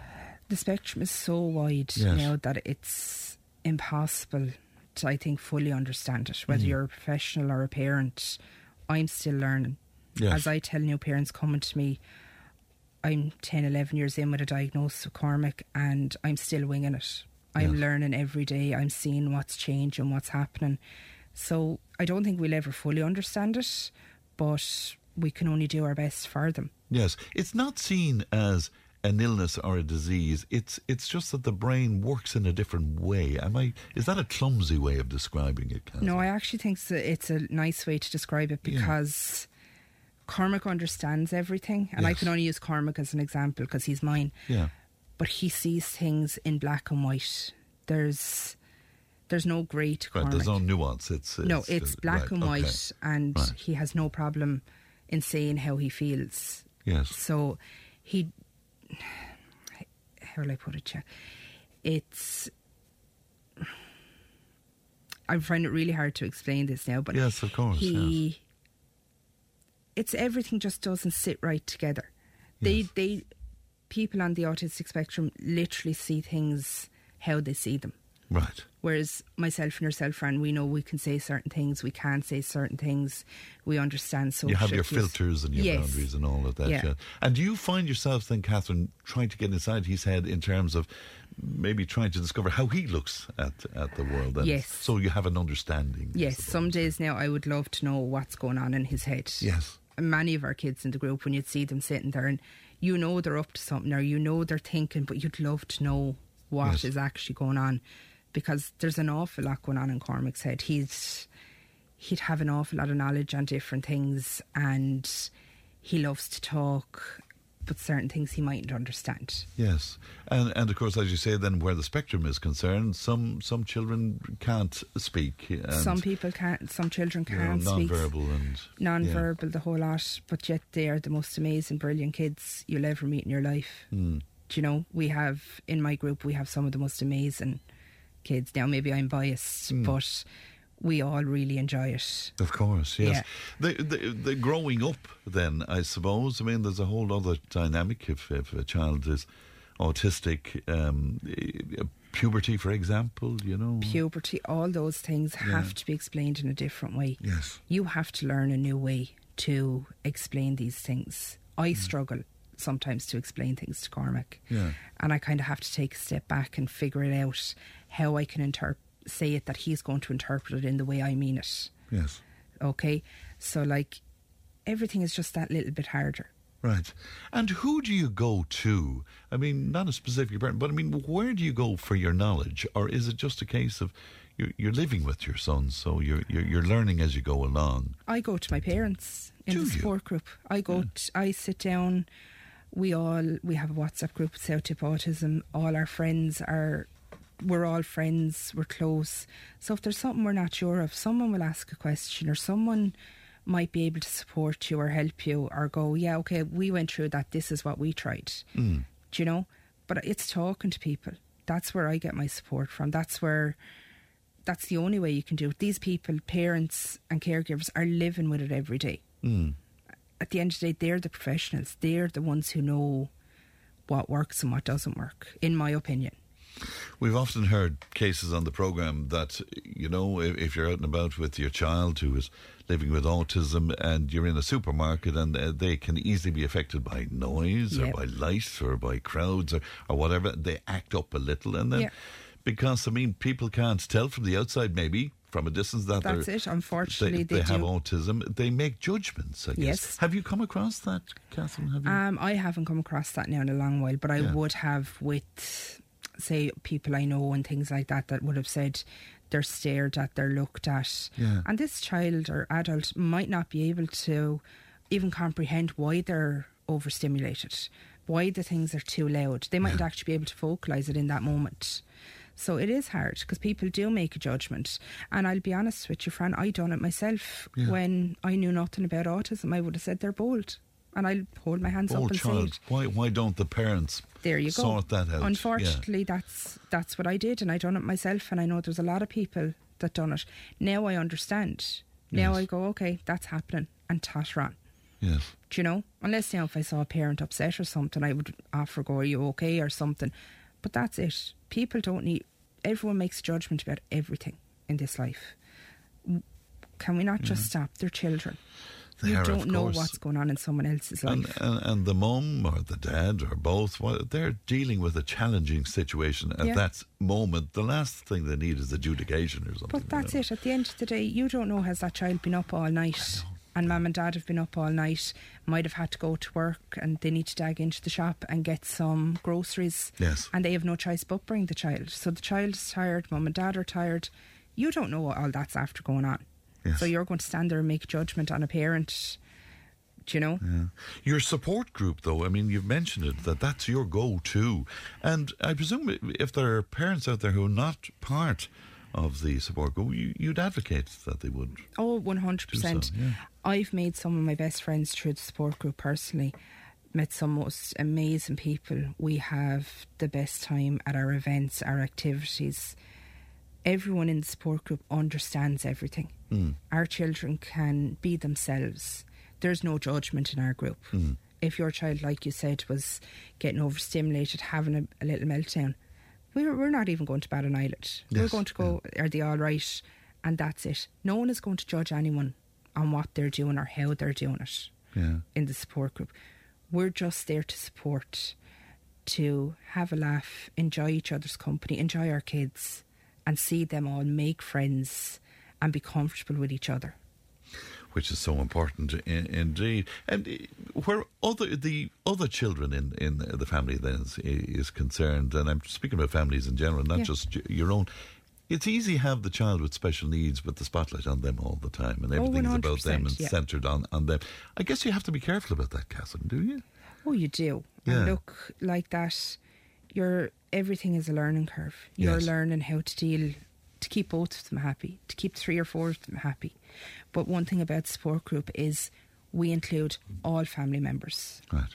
Like my mum and dad will come to events. Do you know, so extended family. Everything is good, very family inclusive. Yeah. Brothers, sisters, siblings. We do swimming, and I think it's the siblings enjoy the swimming more so than the kids. Do you know, or the parents actually really enjoy the swimming as well. But we open up everything to make everyone feel as included, because it is hard to try and include everyone. Well, that conference then is happening on the 18th of October at the Talbot Hotel in Clonmel. Obviously, tickets on sale ahead of time. How can they? Tickets are available on Eventbrite. Okay. Now, we actually only have about 50 tickets left for the event. So, and we won't be selling tickets on the door. So, if anyone is interested, they can contact our office on 089 268 4361, and we can send them the link to get the tickets, or they can go on to eventbrite.ie and type in South Tip Autism and it will come up. Very good. And Emma will have all of those details here just in case you missed that. But it's important to say, and I think most people would know at this stage, I mean, Dr. David Coleman is, incredible, and he is the expert on child psychology, isn't he? Yes, he is, definitely. And Dr. Carol O'Dwyer there as well, psychologist, and Trassa Forrestal, I think. Is a play therapist in Tramore. She's amazing. All these people, Dr. Carol O'Dwyer and Trassa Forrestal, have been used by our parents. That's why we picked those people. We picked people that we had reviews from, that people have dealt with personally. Yeah, okay. Well, it sounds like it's going to be a wonderful occasion. You'll have time to ask questions, I guess. We will. Yeah. We're asking people to pop questions down at the end. Yes. And just be mindful that when they're asking questions, to keep privacy, that we're in a room with people, that people are going to have issues that they want to discuss. Yes. So just be mindful of the child's privacy and others in the room. Gillian was on to say it's an amazing group. It isn't just for the kids, as you pointed out yourself. It's open to everybody and anybody on the spectrum. Catherine is just fantastic, it says, spokesperson for the group. And as a family with an autistic little girl, we would have been lost without her and the group. Isn't that lovely? Yeah. Lovely advocate there for your group. Thanks very much indeed, Catherine. We wish you well. Thank you. We'll take a break and we're back with more in just a moment. If it matters to you, it matters to us. Call Tipp Today on 1800 938 007. Tipp FM's Tipp Today with Fran Curry. In association with Slattery's of Pecan, Tipperary's main Peugeot dealer. Slattery's Garage Pecan, the name you can trust for over 50 years in the Premier County. Slattery'sGarage.ie.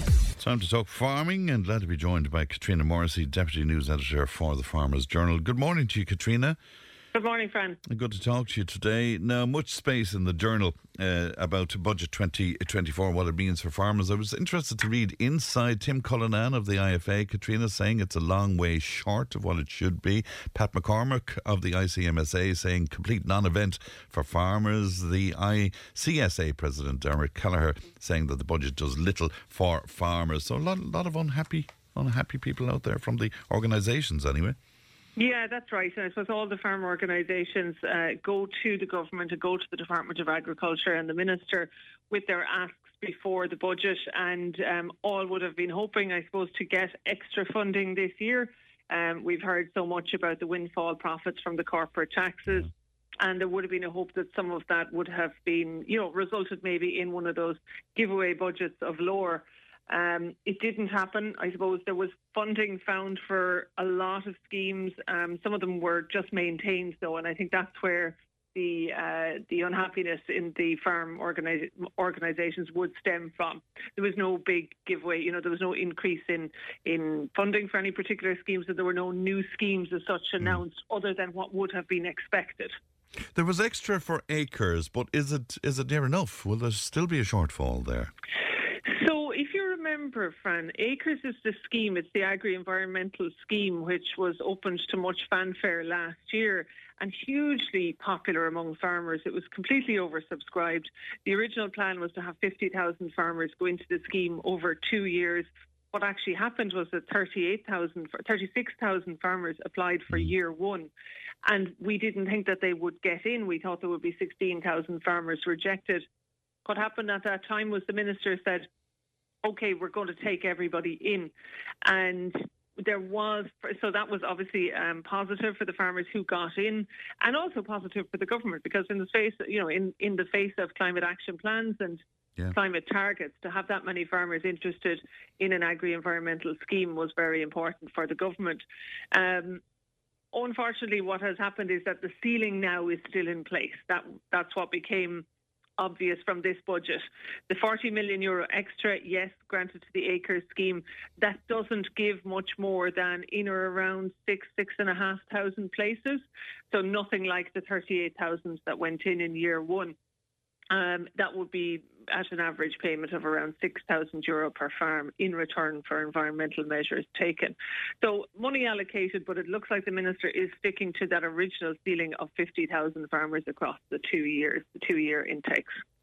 What else should we be looking at as highlights from the budget for agri is concerned, Katrina?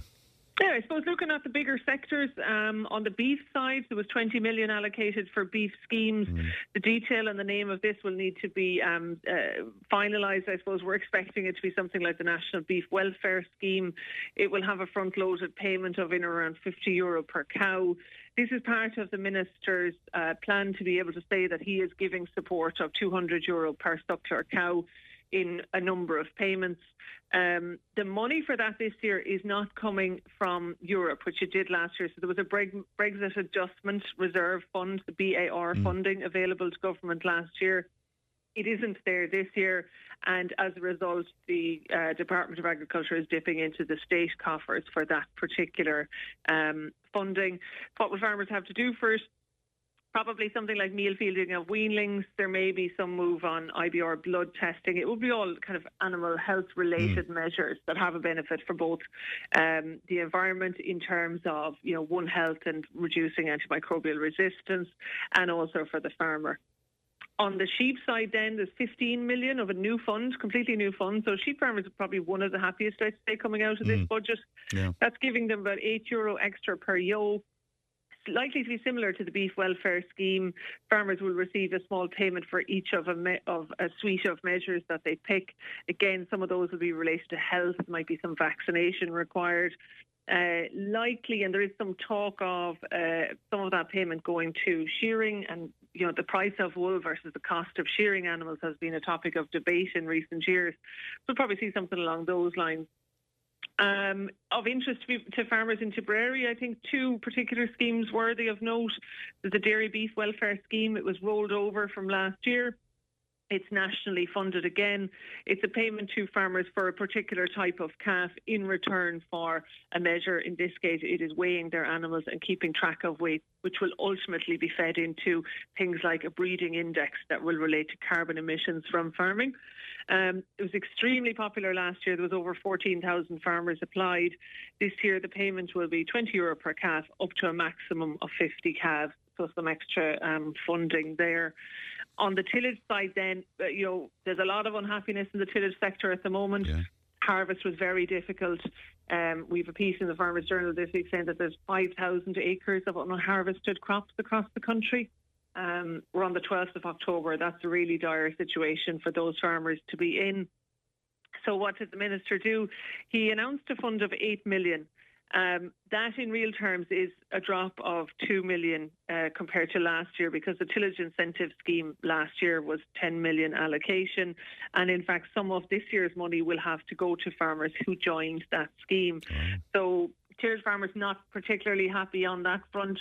They did get a European fund allocation about 10 days, 2 weeks ago, but again a lot of farmers saying what was offered, what is on offer there, derisory and not worth it at all is the summary of it. They're saying around €11 an acre, which is very small now when you're looking at the losses that are out there in tillage farms this year. What I'm intrigued at, Katrina, is that, in general the budget was seen as a sort of a pre-election budget in a lot of ways, but there was no attempt, it strikes me, to win back the farmers or win over the farmers. Would that be your reading of this? Yeah, I think that's a fair summary of it. There was certainly no wooing of farmers in it, other than keeping them reasonably happy. And that's maybe a bit of a sweeping term, but there's nobody really jumping up and down about it. One of the farm leaders that she quoted there, a non-event.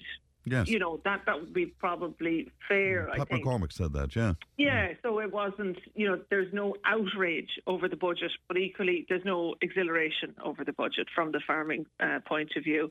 One thing that may yet be seen to be a positive for the longer term is there's an increased grant there for farmers who import slurry, relevant to the derogation, the nitrates derogation rules that we've been talking about. But it'll be interesting to see what the uptake there is, because the cost of construction, anything to do with concrete these days, is extremely high.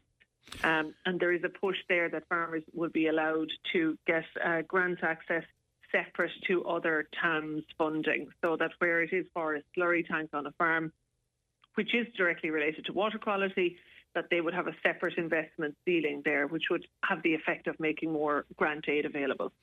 The other story I was intrigued about, because our own Jackie Cahill is involved in the story, but agri-land, as we know, much sought after at the moment, Katrina, but concerns raised that investment funds will snap up land for trees. That's a big concern, isn't it? It is, and I suppose in the forestry programme, which has been announced, there is positive discrimination towards farmers, in that farmers have higher payment rates than non-farmers if they plant trees, and they also get the premiums for longer. I think it's 15 years versus 20 years, so the farmer gets the longer number of premiums. But there is that concern, and I suppose this stems back to the Creelcha Gresham House deal that opened this potential for investors outside of farming, investors even from outside the country, coming in to buy land to take advantage of the premiums, also take advantage potentially of carbon credits that go with forestry, which is, again, a really hot topic.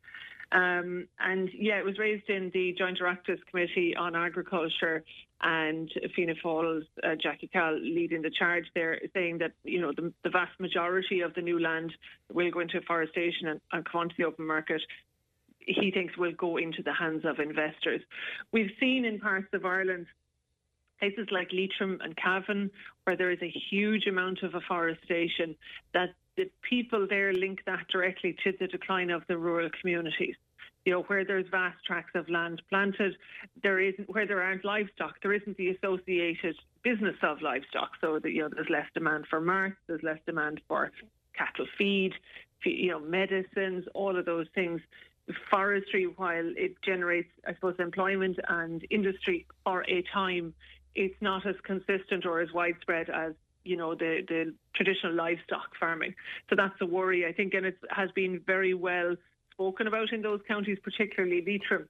And they also say that there's a large number of investors have no interest in the county other than to just buy into the forestry there.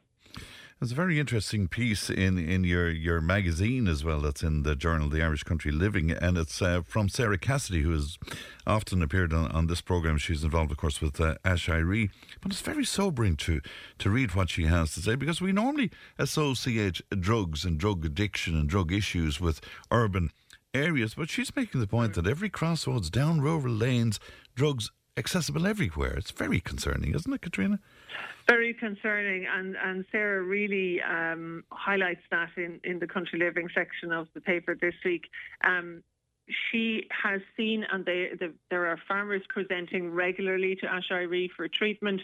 They're typically coming, kind of 24, 26 years of age, but they have begun their drug taking at 18. In some cases, they start with cannabis. But cocaine, she said, is what is really the problem, and it has absolutely, there is no urban-rural divide anymore, Ash Iree are finding, on the cocaine front. It is as easily accessible through social media in the most isolated rural areas as it would be in town centres. And I suppose farming is an isolated occupation by its nature, and once upon a time the addiction may have been more to do with alcohol. And alcohol is obviously more controlled in that you have to go to a licensed premises of some description at a particular time of day, whereas the drug availability now, and particularly through social media, is almost a 24-hour, any day of the week accessibility, which has to be directly linked to addiction rates. And some very worrying things from Sarah. She's saying that farm debt, so drug dealers see farms as a virtual ATM, because if they supply drugs and get someone into enough debt, they know that there will be some asset. There might be animals that could be sold or whatever, and they've seen farms under a threat from drug dealers where debts have built up. And we've anecdotally heard of farm machinery like tractors and things being damaged as a way of threatening the family of someone who has got into drug debt with them. So it's very worrying. And, centres like Ash Iree and services like Sarah and her team provide in care and other places is just so essential for everybody, but particularly acute in rural Ireland at the moment. Well, that's for sure. Katrina, thank you so much for your time this morning. Thank you. Good morning to you. That's Katrina Morrissey, Deputy News Editor for the Farmers Journal. Of course, the Journal is on your shelves right now. News and information is coming up. Tip Today with Fran Curry. With Slattery's Garage, Puckane. You can't beat experience. With over 50 years maintaining Peugeot cars and vans, we like to call ourselves the experts. Call Slattery's Garage for a free vehicle health check today. 067 24111 or slatterysgarage.ie. Welcome back to the final hour of Tip Today. Now, of course, we're with you every weekday morning from 9. And this morning, in the 9 o'clock hour, we spoke to Jim. And we got his views on the situation on our roads. Now, we spoke to a number of callers, as you know, on the show this week about what they see as a growing problem with people driving rather dangerously. Jim is in Thurles, and here's just a little of what he had to say to me just after 9 o'clock this morning. A lot of young women, some of them with kids in the car on the mobile phones. Now, if you get in behind a woman driver on a country road, a good woman driver does nothing like it. They'd be absolutely brilliant. But you watch, say in the evening time when work finishes, and maybe they're ringing ahead to baby minders, or child care, I don't know, or early in the morning. And again, the same thing. You'll see some of them on the phones. That's absolutely not on. Right, with children in the car. And you would see this, Jim, you're telling me, on a regular basis, would you? Well, if you go down to town and stand in the square, I go for a walk early in the morning and watch it, you can see it, or in the evening time. And again, no need for that. What needs to happen, Jim? I mean, are we talking about policing and, what are we talking about here? I just don't know. The entire attitude in relation to driving. And again, if I think you mentioned this already at one stage. Driving behind somebody and they come up to a junction and they turn and then they put in the car. I know. It's mad. What's that about? I don't know. I really don't know. Or did they ever learn to drive properly, or what's the story? I think they're daydreaming. Has it disimproved considerably in the last couple of years, do you think, Jim? Well, I know, some people have brought it to my attention that it's since COVID. Yeah, a lot of people are saying that. Yeah, the attitude completely. Now, there are some brilliant drivers out there, very careful drivers, in the sense that if you wanted to cross the street and it's not near a pedestrian crossing, and they'll read this sign and they'll slow down and let you cross. Absolutely brilliant, and at some junctions. But there are more people, and they just cut you off the road.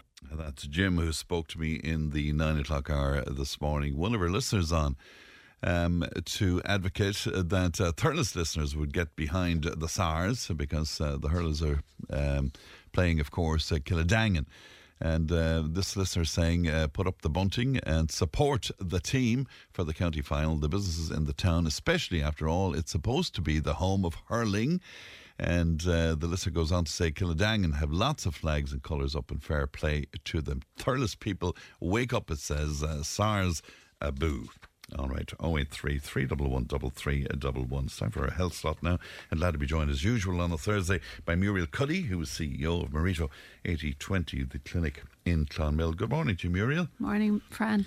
Should I ask you about your driving, just to sort of stir things even more? I'm a brilliant driver. I'm just, yeah. And modest as well. I don't do anything wrong. I was actually made get a lorry licence at 18. So Dad used to have, Right. So he made, and he was dead right, as in, even if you never use it, if you can drive something like that and you can park it and you're aware of the dangers or whatever, it'll make you a much better driver when you actually sit into a car. So I laugh, because when my husband's in the car with me, I often say to him when he's trying to park, do you want me to do it for you or whatever? I'm sure that goes down a bomb. Oh, the kids think he's brilliant and I'm useless. Yeah. And did you ever drive a lorry? I did for a while, but I always felt I had like what would you say? Nearly like a cannonball underneath me. I was never comfortable, because I always felt the danger of this. Jesus, if it got away from me, if I'd done something out of the way, the amount of people you could kill or whatever. So no, that wasn't a world for me. But right. Once upon a time. I'm just sort of trying to imagine the very stylish Muriel Cuddy driving a truck. But there you go. You're going to talk to us today about eye health. Yes. Discuss. Yeah. So first of all, I'm just going to go through a few stats, because some of these just blow your mind, and some of them are very funny and some of them are very true. So I just thought this was really good. So the average blink takes 1/10 of a second, and we blink 12 times in a minute. It moisturises your eyes, So I find that, and that's about 17,000 times a day, Fran. Okay, so that's to me is amazing. The human eyeball weighs 28 grams. Okay, and the human eyeball can distinguish. I was saying this earlier on. I said 50 shades of grey. No, it's 500 shades of grey. So if anybody's head is wandering off in different ways on a Thursday morning, it's actually 500 shades of grey. Shades of grey. Okay. Yes, yeah. Sailors once thought that if they wore a gold earring, it would improve their eyesight. So that's where, the earrings and the sailors and all it came from. Yeah, they thought it would improve their eyesight. People read, this blew my mind completely, okay? So people read 25% slower on a laptop than they do on paper. Isn't that incredible? Isn't that? Why? Just let that sink in, I've no idea. But 25%. So, the Kindles and all of that piece, Maybe it's that you have to go over it again or something, or maybe it's, that the writing on print like that. I don't know. Maybe it's the screen. I don't know. But anyway, it's 25% slower. That stat is there. This one I love, and I'm going to pause after this one because I want this one to sink in, okay? So males are definitely more likely to be colourblind. 1 in 8 men are colourblind. We have had numerous rows at home about this. We'd always said the men in our world were colourblind, and they said they weren't. So we had a blue cow at home, which we used to say was grey. So the farmers listening can actually ring in and say, is there such a thing as a blue cow? But anyway, yes. And you can actually back me up on this, Fran, can't you? I am colourblind. I'm certainly on the spectrum. I believe I'm not as bad as some people, but I certainly was prancing around here one time years ago in what was a pink shirt that I thought was grey. People were admiring it and admiring my bravery for wearing it. I had no idea it was pink. Isn't it brilliant though? Isn't it like, things that can go over your head like that you don't actually notice? Yeah, I think it's brilliant. But anyway, there was a pause after that. If anybody, because that's actually true. So men, if you're listening, you are colourblind, and girls were right. It explains an awful lot. Doesn't it just? Yeah. So 1/6 of the eyeball is exposed to the outside world. Just 1/6. Oh, okay. So all the rest of it is behind. If you lined up all your eyelashes that you shed in a lifetime, they'd add had to 98 foot. And this is nothing to do at all. Emma, fake eyelashes that are put on throughout time. Are you or calling whatever. out Emma on fake Not eyelashes? really, no, she'll kill me after, right? In higher case, she's typing up here, I don't wear... fake eyelashes or eye serums or anything that make my eyelashes more beautiful. Sorry, Emma, sorry. No secrets here. Yeah. So the eyes are made up of 2 million working parts. 2 million working parts. Wow. Now I take my hat off to that because I'm thinking of all the eye surgeons and all the different things. My kids wear glasses and they've had different eye surgeries and that. So I take my hat off to that whole world, because if there's 2 million working parts in an eye, isn't that just totally amazing? It's impossible to sneeze with your eyes open. I think we know that when we've tried that one. Okay. Yeah, but you can't do it anyway. So your eyes will focus on 50 things per second. Per second? Per second, yeah. That's totally amazing as well. Hawks and eagles can see 8 times better than us. Which again, you'd nearly are supposed to expect that, wouldn't you? A spider has 8 eyes because they've no neck, so they can't actually turn their head around to see anything, right? We actually see, I'll ask you this one, do we see in 3D or 4D? 3D. Yeah, well done. We see in 3D, yeah. An owl can't move their eyes. So an owl, literally, they move their whole body. So the whole body, so that's what makes them scary, but they can't move their eyes. I want to tell the listeners, Muriel is doing an impression of an owl right now, which is, I wish I had a video of this. But he's definitely trying to get me back today. Blue eyes are more sensitive to light. Yeah. So if you have blue eyes, they're more sensitive. Blue colour causes most eye strain. So if your eyes are blue, you have more eye strain than what you have with brown eyes. So brown eyes are better all around. I loved this one, right? So there was a question there about violet eyes. So is there such a thing as violet eyes? Can you have violet eye colour, right, naturally, without all the lenses or whatever? You can. And didn't Elizabeth Taylor have violet eyes? Doesn't surprise me. Her eyes were just gorgeous. Yeah. Now you should actually see Fran's she was such body language. She was such a beautiful wasn't woman. she? But her eyes that's were incredible. Why, I just thought that was amazing. I just thought that was perfectly apt. Yeah. So your eyes heal really quickly. So 48 hours after any kind of a minor scratch, and your eyes will heal that quickly. The body is amazing to heal, and I talk about that all the time. And then this one, in the pitch black at night, the eyes can detect a candle flame 14 miles away. Wow. 14 miles away. Right, it's just going on very quickly then. So newborns don't produce tears. I think we nearly know that, but it can be anywhere between 4 to 13 weeks before they actually have the ability to produce tears. I didn't realise they can cry, so they can cry, but but not the tears. The tears aren't there or whatever, for 13 weeks, So the eyeballs grow as we age. So when a baby is born, each eye measures 16 millimetres, but they grow to 24 millimetres. So by the time you reach puberty, your eye is the size that it's going to stay. The length of your eyeball determines what kind of eyesight you have, so not the width. So it's the length of your eyeball, literally, that's whether you're long-sighted or short-sighted. There are 39 million people around the world who are blind, right? But there are 234 million people that have visual impairment. So that's a lot of people with different eye issues. Certainly is, And 16 million children are blind, not visually impaired, but actually blind worldwide, which is a lot.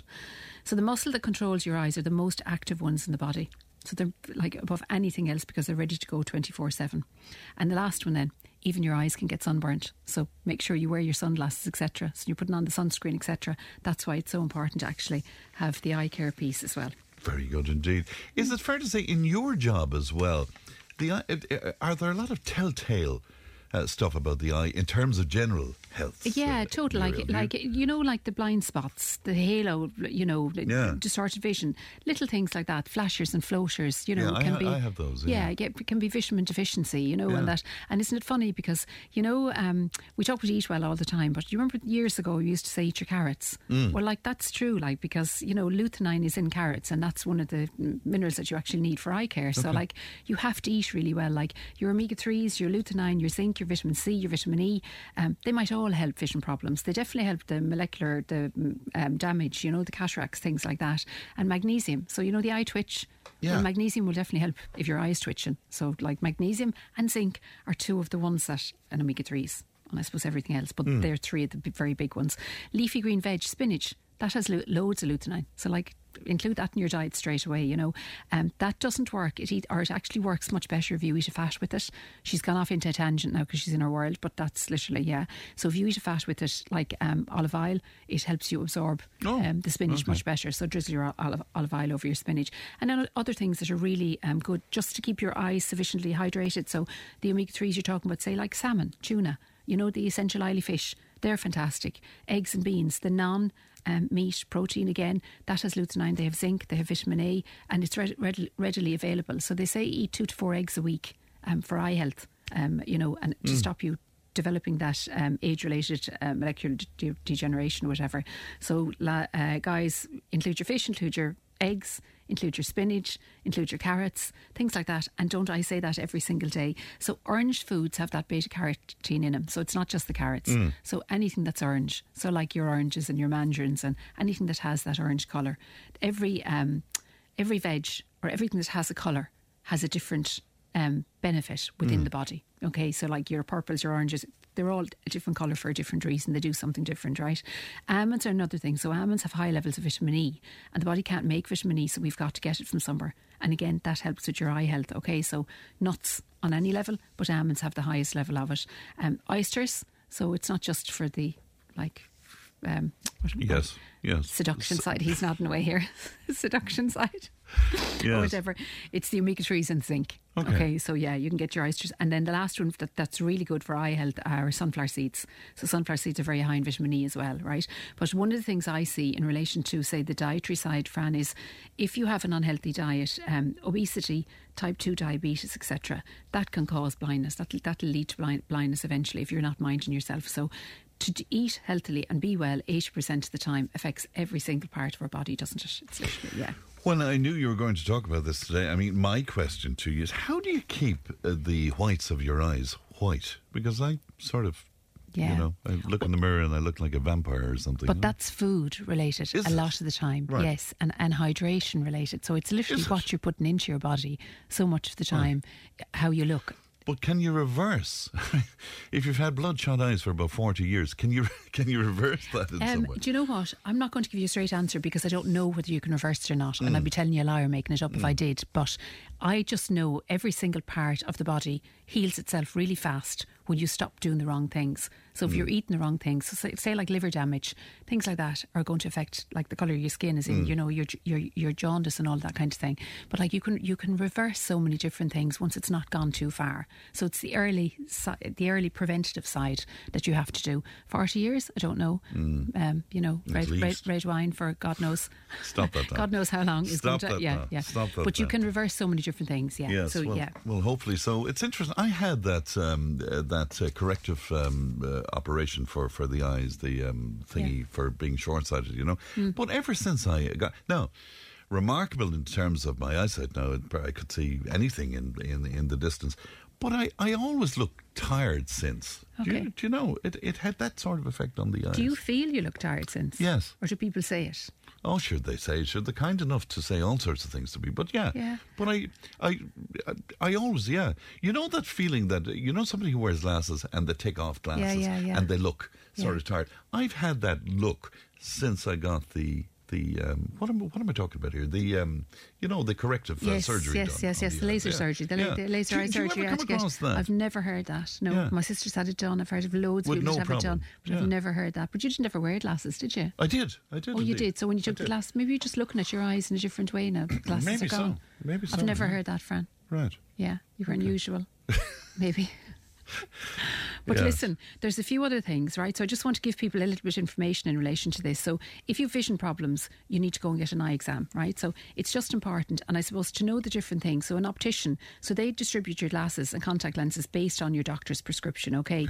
They don't diagnose or treat eye problems. You have an optometrist, they do vision tests, eye exams, and they diagnose eye disease. So they prescribe the glasses, contact lenses and the eye medicines, etc. to treat disease. And then you have the ophthalmologist, so they're the medical doctors. So they're the people that can, do the next level of, they diagnose, treat eye disease, they do the eye surgery, they provide the routine eye care services like prescribing glasses, contact lenses, etc. So to know the difference between the three, but the symptoms to watch for. So even if they're temporary, you need to see somebody about these. These ones below, I suppose, are the emergency or the urgent ones. Okay, so red painful eye or pain in the eye is an emergency. Okay, partial or total vision loss in one or both eyes, double vision, blind spots, halos around the eyes, or areas of distorted vision that goes on, so it's not just a one-off or whatever, seeing flashes and or floaters, feeling of a shade or a curtain being drawn across your field of vision, an injury to the eye or the bones surrounding the eye, trouble seeing objects on the other side of your usual visual field, trouble telling the difference between colours that occurs suddenly,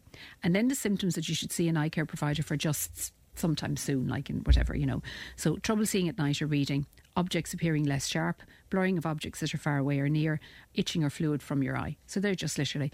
Or if you're like me and you're at my age and you're starting to hold bottles and ingredient things away at a distance that you can't actually see the ingredients, maybe you need to see somebody, just to get the bifocals for the next 50 years. But do we take enough care of the eyes, do you think? It's like every other part of the body. Yeah. No, I don't think. I think you're supposed to wear your sunglasses. Like, that's literally because, you can, your eyes can burn, but it even reduces, your chances of getting things like cataracts, etc. So and even the eye safety, like wearing safety glasses and stuff, say if you're like using the hedge cutters and all of that kind of thing, because if something gets in your eye, like the injury can be, like at least now when they're hurling and doing that, they're wearing the helmets and stuff, but are people wearing them enough and wearing what they need to wear enough? The other thing is reduce the screen time, so like the blurred vision and stuff like that, the eye strain, trouble focusing, the headaches, the neck and back pain, that's all there. So like you have to mind yourself that what's the rest your eyes every 20 seconds.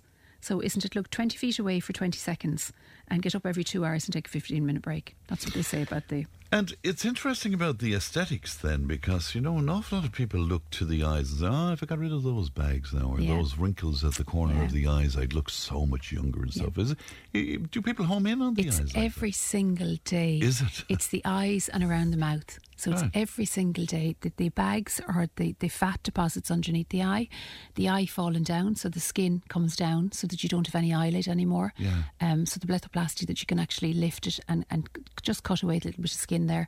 It's the wrinkles around, the wrinkles at either side, the wrinkles between the eyes. It's all that side of it, yeah. It's I suppose the eyes are one of our main, and it's possibly what we're looking at in the mirror, isn't it? But it's one of the pieces in the aesthetic world that we work on. So much. All of the time. All right, then you have a competition to tell us about. We have. Before the competition, can I just show you a picture, Fran? Sorry, I put this up on social media this morning just to see what Fran thinks of this. See this. 18, will I read it out? Do, yeah. 18 chicken breast donuts. 100% chicken breast, crispy. 18. Why am I showing you that? Because I think the world's gone mad. All right. That's donuts. Chicken breast donuts. They're actually, they've donuts in the shape of, they've chicken in the shape of a donut. Right, close your ears for a moment now, will you? Yeah. They look absolutely delicious. I'm going to kill him before the programme's over. They look absolutely delicious. Isn't that the biggest bucket of rubbish that you've ever seen? Yeah, it's terrible. It's terrible. Where can I buy them? We'll go back to the competition. Okay, so it's like chicken baked sort of in a donut. Yeah, like kids haven't a hope. I know, they haven't a hope. But anyway, he says tongue in cheek. This is I writing it down straight away.